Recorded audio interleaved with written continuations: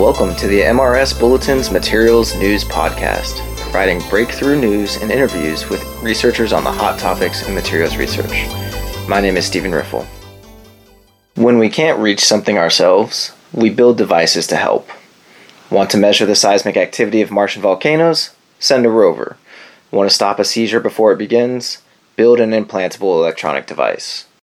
A lot of diseases and disorders are starting to be treated with implantable devices, whether that's a pacemaker or if it's a neural implant to treat epilepsy or a spinal cord stimulator. More and more devices are being innovated and are being found to be really useful for a wide range of clinical conditions. That's Jennifer Gilina, an assistant professor in the Department of Neurology and Institute for Genomic Medicine at Columbia University Irving Medical Center. She and her colleagues at Columbia University have been working to develop and improve implantable electronic devices for a myriad of clinical and research applications. Implanted electronic devices are exactly what they sound like. They're electrical devices that can be inserted into a living organism for any number of purposes. Sometimes the device is intended to deliver an electrical pulse to the surrounding tissue, as in the case of a pacemaker. Other times, the device may be observing and relaying information about its environment for diagnostic or research purposes. Whatever its use, maintaining a communication link with the device can be useful in the event that you need to change parameters, harvest data, or simply to check to see that it's actually working. The mechanics of communicating with the device can be tricky though. Most devices rely on wires that transect tissue, and you can imagine that that's not ideal to have a wire running through muscle all the way up to the skin. A lot of devices also rely on radio frequency or RF communications. In many cases, RF serves its purpose. It gets the job done. But according to Dion Codogoli in the Department of Electrical Engineering at Columbia University, RF has several important limitations. RF, because of the way it propagates the signal, the way it radiates, it consumes a lot of energy. And that means you have to have bigger battery packs. It also requires rigid electronic components. So we don't have yet any flexible approaches for essentially RF systems. All of them are made out of rigid components, which means you have a large, mechanical mismatch between your implant and the body. So as a result, the immune response or the inflammation and so on is even higher.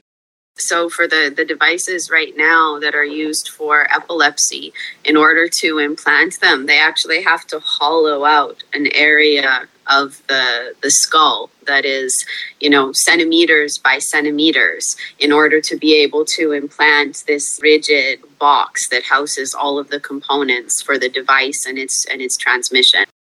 Together, Codogoli and Gilina are hoping to improve implantable devices by tapping into a different form of communication, one that is more familiar in biological systems.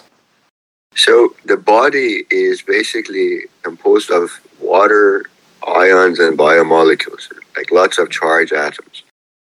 We were thinking we have this ionic medium. Instead of relying on electromagnetic waves, can we utilize this nicely, highly conducting ionic medium to turn it into our benefit and establish a communication based on the ionic, essentially physical parameters. What he's describing is ionic communication, or IC for short.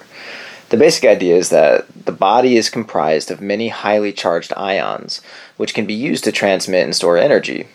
If you place two conducting electrodes in the body and introduce an alternating current, the tissue between the electrode will act as an electrolyte medium. Together, these two electrodes and their electrolyte medium form a capacitor that's capable of generating a detectable electrical field. The idea for this capacitor came from a postdoc in Codogoli's lab, Zifeng Zhao, who prefers to go by the name of Frank. So Frank hypothesized that if we establish this capacitor in the body, that means there's a constant charge and discharging this in this medium. We would be able to look at this capacitor activity from outside. The IC capacitor polarizes the tissue around it, leading to fluctuations in the energy field that can be detected by geometrically similar electrodes outside of the body. These fluctuations can then be used to code information. Though it's simple to say, it took Frank and his colleagues years of hard work to generate a robust communication device. Working with miniature electronics is its own kind of hurdle, but more so was figuring out how air, ions, double-layer capacitance, and capacitive coupling all influence the device's function. The hard part of this was we needed to understand how these capacitors work.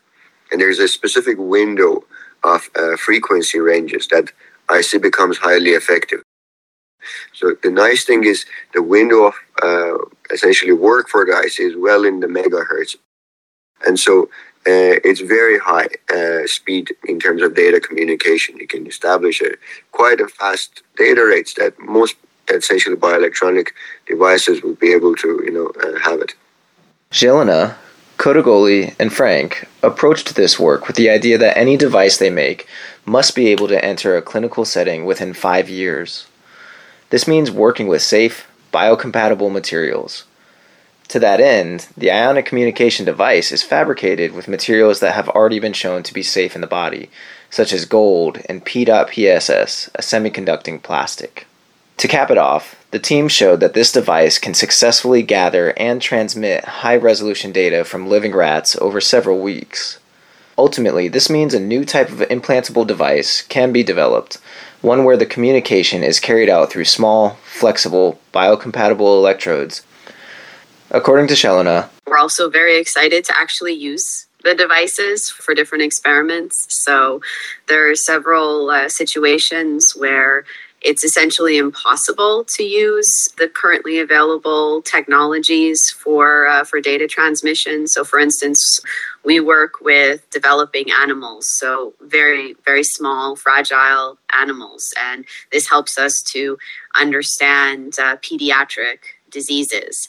But you can imagine a huge RF transmitter does not really work well with an animal that's, still needs to be cared for by its mother in a nest. And so we're really excited about being able to use these sorts of minimally invasive technologies to open up new experimental avenues to be able to obtain data that we weren't able to obtain before. This work was published in a recent issue of Science Advances. My name is Stephen Riffle from the Materials Research Society. For more news, log on to the MRS Bulletin website at mrsbulletin.org and follow us on Twitter at MRS Bulletin. Don't miss the next episode of MRS Bulletin Materials News. Subscribe now. Thank you for listening.